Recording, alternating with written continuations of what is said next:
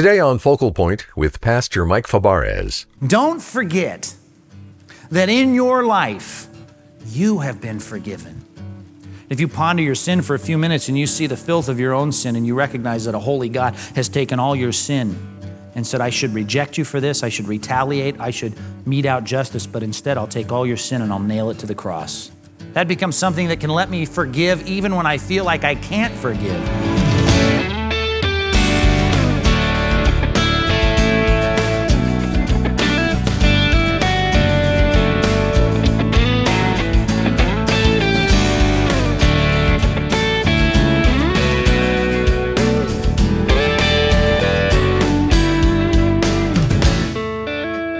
You know, it can seem impossible to forgive, especially when you've been hurt deeply, until you remember that you've been forgiven by God. This awesome truth should motivate us to extend forgiveness to others. Today on Focal Point, Pastor Mike Fabarez shares a practical lesson on how to forgive, even when you don't feel like it. I'm Dave Drury. Glad you could join us as we continue to work our way verse by verse through 2 Samuel and discover the key to survival on an imperfect planet. Well, now let's get started. Jot this down. If the first component of forgiveness is making the first move, extending charizomai, the second component of forgiveness, the other half of it is going to feel like this: fully canceling the debt. It's going to be seeing that there should be some equity here, but I'm letting it go. I'm forgetting about it. I'm saying no. And when I say forget, I'm not talking about mentally. I'm talking about judicially. I'm saying you don't owe me anymore. The score does not have to be settled here. I release you from the debt. Have you ever released a debt from anybody? I mean, few of us are lucky enough to have our mortgage company call us and say, hey, forget it, don't pay us back. We've shredded your file, you don't have to pay us. But sometimes on a smaller scale, we've had somebody owe us something and we've said, forget it. A guy borrowed my car once, crashed it, long story, but he owed me $2,000. He couldn't pay me. And as time went on, it became abundantly clear he cannot pay me. But there I was, seeing him at church every Sunday. Finally, I realized that if we're ever going to reconcile here, I have got to release the debt. And because I'm that kind of guy, I had a file on this guy, and in the file I had carefully detailed the money he owed me. And so when I said I have to effeme this debt so that I can have a relationship again with this guy, I had to go to the file, open it up, pull out that piece of paper, and tear up the debt. You know what? That is such a good illustration of what you and I have to feel when we forgive the person that's hurt us, wronged us, said things to us that are mean, in some way injured us or the ones that we love. We need to tear the debt up. And that means when I see that guy on the next Sunday, and now I'm not thinking he owes me. You know what I'm saying? I'm not having to watch, does he have any new shoes on this week? Because those are really mine, right? I don't go there anymore because in my head, it's forgiven. The debt has been released. You owed me, but it's gone. That's what it's going to feel like for you. Now, I'm going to tell you that what's going to happen in your heart is you're going to have emotions that say, no stinking way. Because your heart's going to say, that ain't right. That ain't right. You like having Abishai whisper in your ear, you're going to feel something that's going to say, that's not fair. And I want to tell you this may shock you, but that feeling that you have is rooted in something very godly. That feeling that you have that says, do not release that debt, that would not be right, is a feeling that reflects the character of God. It's called justice. Go back to our passage in Romans 12, classic passage on forgiveness. It starts out in verse 17 with this statement. Romans chapter 12, verse 17. Do not repay evil for evil. Now, if you really ponder that statement for a few minutes, it would bother you. I mean, isn't that what justice is? The issue isn't the equation. The issue is who's the subject. I don't want you repaying evil for evil. Now, here's a little caveat. I'm not talking about policemen here. I'm not talking about the court system. I'm not talking about lawyers. I'm not talking about the Constitution of the United States. I'm not talking about a body of laws or the legislature. There is a God-given role that they play that God has affirmed and established. Romans 13 is clear about this, that they are there and they are trying to, in some semblance of justice, prevail upon our society to have right awarded and wrongs punished. But we're not talking about that. We're talking about in these relationships. You and me, you and your spouse, you and your brother, you and your parents, you and your kids, you and your fellow church member. The Bible says, don't you repay evil for evil. It's not your job. As a matter of fact, he goes on to say, be careful to do what is right in the eyes of everybody. If it is possible, as far as it depends on you, live at peace with everyone. Everyone? Yeah, that's charizomai. Do not take revenge. That's canceling the debt. That's ephemi. My friends, but leave room for the wrath of God, for it is written, it is mine to avenge. I will repay, says the Lord. On the contrary, that frees you up to extend grace. If your enemy is hungry, feed him. If he's thirsty, give him something to drink. That is exactly what needs to happen when someone wrongs me, even if it's as petty as gossip or undue criticism. I believe that God is watching. And I have to have the faith to believe that God sees it. Now, if you don't have that faith or you're non-Christian, then you're on your own. Right? You defer to the courts. The courts don't help you. Then you take it out. You take justice in your own hands. We believe that God is a God of justice and equity. And when I'm wronged and I'm gossiped about or there's undue criticism, you know what? I can release the debt personally because I know we have a dad, a very loving dad, but a very firm and disciplinarian father who is going to make sure that his kids treat each other the way they're supposed to. So I leave justice up to dad. I leave equity up to dad. All those feelings of he ought to pay, I leave that up to dad. I look at dad. I may do this. Hey, you seeing this? But when it comes to me and you know what? No debt. As a matter of fact, there's compassion. Especially in the non-Christian world. It's one thing when a Christian wrongs me. And I think our loving Heavenly Father is going to deal with you. But when a non-Christian wrongs me, there's even more sympathy. Because they'll stand before God one day, and they'll be accountable for what they've done. And when you talk about what they've done to God's kids, people like me, adopted children of the King, my goodness. Because hell is not just one big cauldron of sulfur God throws everybody in. It is exacted, carefully planned, discriminated degrees of punishment based on activities, actions, behaviors. God brings out a book and looks at everything that was done. So when someone wrongs me, there's a lot of compassion, particularly if they're non-Christians, because I'm like, oh my goodness, you don't know what you're doing. It's like somebody coming to rip me off or to beat me up or to mug me or take my wallet. It's like, man, I don't think you want to do me. Don't do me. Right? It'll be really bad on you. You won't, 100 years from now, you'll hate, just the thought of me. Don't do me. See, because I recognize it's justice. But if they were to rip me off, you know what? It ain't an issue between you and me. Debt is canceled. The government doesn't take care of you. I know God will. It's important for us to recognize that that is the core, the other element, the other component of forgiveness. Charizomai, I extend that hand of forgiveness even when it's not deserved. Ephemi, I let go. One is very active, one feels passive. One is disciplined to be passive, one is disciplined to be active. One says, I give and I say, let's make up when I feel like they don't deserve it. The other is, I don't do anything when I feel like I should do something. I don't want to settle the score even though I feel like perhaps it ought to be settled. Make the first move. That's what charizomai is all about. Fully cancel the debt. That's what ephemi is all about. That's what it means. And when the king said, you shall not die, he was practicing biblical forgiveness. Did Jesus do this? You bet. Jot these references down, would you? Don't have time to turn there. 1 Peter 2:23, when they hurled insults at him, much like Shimei hurling insults at David, only much worse, because Jesus was perfect. Jesus did not retaliate. When he suffered, he made no threats. Instead, he entrusted himself to the one who judges justly. Did you catch that? He looked at dad. 1 Peter 4:19, he sums up all this for us. And he says, so then when you suffer according to God's will, commit yourselves to a faithful creator. Look at dad. And then it adds a great phrase, and continue to do good. There's charizomai. I release the debt, I extend a hand of forgiveness, and I know that my feelings will rebel, but I realize that God is ultimately on the throne, and he's in charge. Whether it's sibling differences, whether it's me and a non-Christian that is in some way doing wrong in my life, I stand back. I extend a genuine hand of forgiveness.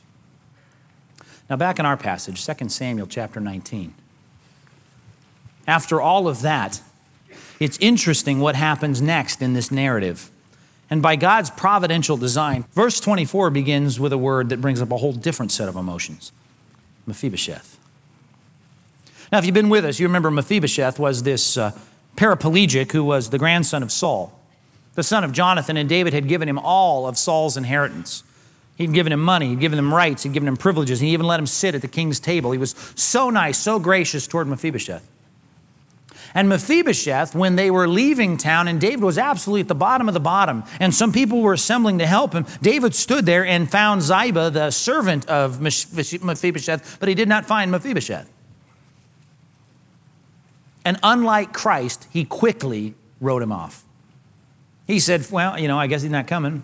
And he took the word of a greedy servant named Ziba, and instead of trusting in his friend, instead of giving him the benefit of the doubt, instead of saying, I think this guy has got some excuse for not being here, he writes him off, and worse than that, he gives away his entire inheritance. You think that was unfair and wrong? You bet it was. Based on the principles of Scripture, based on the Proverbs that Solomon would write about friendship, it was totally wrong. And as they're marching back, he's just dealt with Shimei. He's just forgiven the debt. He's released the debt. He's extended a hand to Judah and Israel and said, let's forgive each other. All of a sudden now Mephibosheth rolls into town. And as David's coming up on Jerusalem, here he comes, and look at him, verse 24. His feet were a mess. He hadn't taken care of his feet. I don't know what that means. His toenails were really long or something. He's looking gross. He's got a mustache that hadn't been trimmed. His clothes have not been washed. And he stinks, right? Picture this mess. And it hasn't been washed, and he looks this bad because he hasn't done anything with himself since the day the king left until he was now returning. You know what that shows? It shows that Mephibosheth really wasn't jockeying and vying for position in the kingdom. It shows Mephibosheth, this class act, who's always filled with grace and mercy and compassion and kindness, was not someone trying to get something out of the deal and kiss up to Absalom to try and get some position in the kingdom. That for some reason Mephibosheth couldn't make it, and that really he cared about David. Now David must have been flooded with feelings of, you're kidding me. And he asks him, look at it, verse 25. When he came to Jerusalem to meet the king said, well, why didn't you come with me, Mephibosheth? Mephibosheth said, my lord the king, since I, your servant, am lame, I said I'll have my donkey saddled and I'll ride on it so I can go with the king. But Ziba, my servant, he betrayed me. And he slandered your servant to my lord the king. My lord the king, to me, you're like an angel of God. So do whatever pleases you. I mean, if you don't want to believe me, whatever. But I realize that all my grandfather's descendants deserve nothing from you but death. But my lord the king, you gave your servant a place among those who sat at your table. What right do I have to make any more appeals to you, the king? I can't. The king, I'm sure, just riddled with remorse and frustration, realizing how poorly he had treated him, said, well, here, why say more? Divide the fields with Ziba. Ziba, of course, provided this life-saving provisions for David, and David was in this quandary legally and everything else. Big story here, but he divides the fields. Now Mephibosheth, look at the grace. He says, I don't care about that. Let the king, let him take everything, he says, now that my lord the king has arrived home safely. I just care about you, Dave. Now, Mephibosheth could have stood back, crossed his arms, and said, I can't believe you gave away my inheritance. Man, my goodness, I'm a paraplegic. Hey, Dave, I can't get around as fast as everybody else. I can't believe you treated me like that. But instead, Mephibosheth exercises forgiveness. And the key to this is David extending charizma, David practicing ephemi, David giving grace, David releasing debts. It's interesting that in the very next verse, we see he needs forgiveness. We see that he's the recipient of forgiveness. We see that this forgiveness in David's life is not void of the need of forgiveness in his own life. As a matter of fact, it can become the springboard for a forgiver. I put it this way, jot it down in your outline like this. Number 3, never forget your own account. And that really is the key, isn't it? Never forget your own account. Don't forget that in your life, you have been forgiven. And sometimes it's people in our lives, like Mephibosheth. There's probably a few Mephibosheths in your life that have forgiven you graciously and kindly, who have not tried to settle the score, have not leaned back with their arms crossed, but they've extended a hand of reconciliation when you've hurt them and wronged them. And if you're a Christian, my goodness, let's think about that for a second. You've got a God, a perfect, holy, just, righteous God who looks at you. If you ponder your sin for a few minutes and you see the filth of your own sin and you recognize that a holy God has taken all your sin and said, I should reject you for this, I should retaliate, I should mete out justice, but instead I'll take all your sin and I'll nail it to the cross. And I'll take upon myself all the pain of your sin and I'll embrace you instead of reject you. Then you've got to recognize that on your account, the dirt of your sin has been completely forgiven. And if it has, that becomes the springboard and the motive. That becomes something that can let me forgive even when I feel like I can't forgive. It's the thing that makes me push out my hand of reconciliation when I feel like there's no way that guy deserves it. It's the motivation for me to say I release the debt, even though it's huge, because I realize that in my life I've had a huge debt relieved. It's like Corrie ten Boom. Maybe you've heard the story. She was speaking in a church in Munich years after World War II. Of course, you know her story. Her father and her sister Betsy had been killed in the concentration camps. One day when giving her testimony in this church, in the back door after she had begun to speak, a familiar face walked in, sat right in the back row. It was a former SS agent in Hitler's army who had actually guarded the doors in the concentration camp in which her sister had died.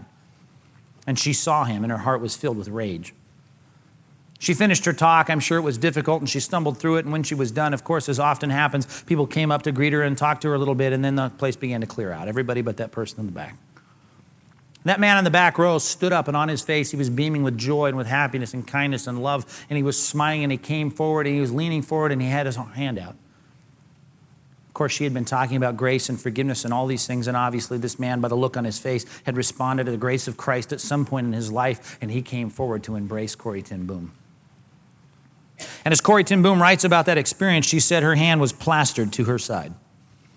She said there was nothing in her energy or in her body that could convince the muscles in her face to smile because she looked at him with rage and anger.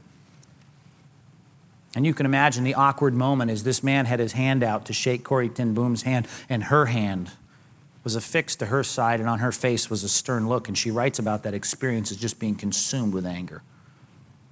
And in those moments that I'm sure seemed like hours, she began to negotiate with God about what was happening. And she told God and confessed to God, I have no forgiveness that's big enough to forgive this man. There's no grace in my life that can take my hand and put it out and embrace that man. I'm incapable of releasing the debt that I feel this man is responsible for. And then she says she began to think of the cross. And in those few seconds as she stood there being defiant against this man's hand of friendship, she began to recognize the gigantic debt that she had incurred against God and the way in which God's grace had flooded not only her life but the lives of so many others, including this man who had wronged so many people. And though she recognized that God in his own economy somewhere is going to have to deal with the justice of all that happened, she recognized the huge enormity of the forgiveness that she'd experienced. And she describes it in almost melodramatic terms as she said her arm just barely with all the force she could give it, she extended her hand and shook his hand. And she said, I drew on the forgiveness of God because mine was far too small. And it says it was almost like there was this feeling that crept up my arm that went into my chest and onto my face. And she says, for relying on God's forgiveness that day, I recognized that because of the cross and my focus on my own account, basically, translation here, I was able to look into the eyes of someone I despised and love them for Christ's sake. That's huge. That's the kind of love that Paul talked about when he said, take all anger, all malice, all wrath, all clamor, and get rid of it. And then he says this, forgive each other. And he roots it in this, forgive each other just as Christ has forgiven you. When you feel like charizomai is the last thing you could possibly do, when you think making the first move would be the most impossible act you've ever committed, to extend friendship to someone who's hurt you.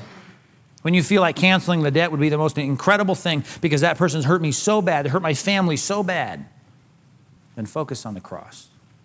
Because much like Mephibosheth, God and Christ will come shining through in those memories, and you'll recognize how much you've offended a holy God. And when you see the filth of your own sin being nailed to the cross, perhaps we can say to those that have wronged us, I cancel your debt. As far as I'm concerned, we're clear. There's an old farmer that sat outside of his barn and looked across the field into his neighbor's field. And he saw his neighbor there struggling with an old mule and a plow, and he was working this plow, yanking on the reins. And it became almost humorous because it was such a battle and such a fight. And finally, the neighbor called out to this struggling farmer and said, hey, I hate to interrupt, but, it's going to be a whole lot easier if you just made a few noises, a little he, gee, ha, that kind of thing. That'd really help. Yanking on those reins, the mule needs to hear some directives.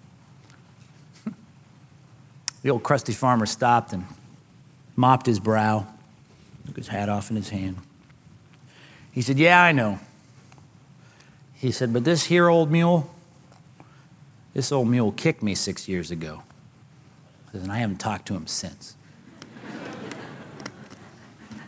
I don't know who the donkey is in your life, but I'm sure you've got one. Someone that's kicked you so hard it hurt. And much like that old crusty farmer, perhaps your response has been the stubborn, rebellious, ungodly attitude of saying, forget it then. I'm not making the first move. I'm not going to forget that. I'm not going to release that debt. Well, it's time for you to put this to work. Because in this world, you're going to be hurt. You're going to be hurt by people that are close to you. You're going to be hurt by people that are far from you. You're going to be hurt by coworkers. You're going to be hurt by family members. And the only way to survive is for you to learn the art of forgiveness. And to do that and to do it well means that you need to stretch out the hand first. You need to forgive the debt fully. And if you have a hard time with that, focus on the cross, because nothing will motivate like your account being forgiven. That's what it's all about. So let's get good at forgiveness. You got no option. Let's pray. God, if our emotions rule our heart, then we will never get good at this. Because it's faith in a God that sees. It's a confidence in a God that's going to take care of the inequities of life. That is ever going to allow me to reflect the grace of God, which extends a hand when I don't feel it's deserved. That forgives a debt that seems unreasonable to forgive. And God, we can only do that because there has been Mephibosheths in our lives, who, when we've been cruel or mean or unreasonable, they have graciously forgiven.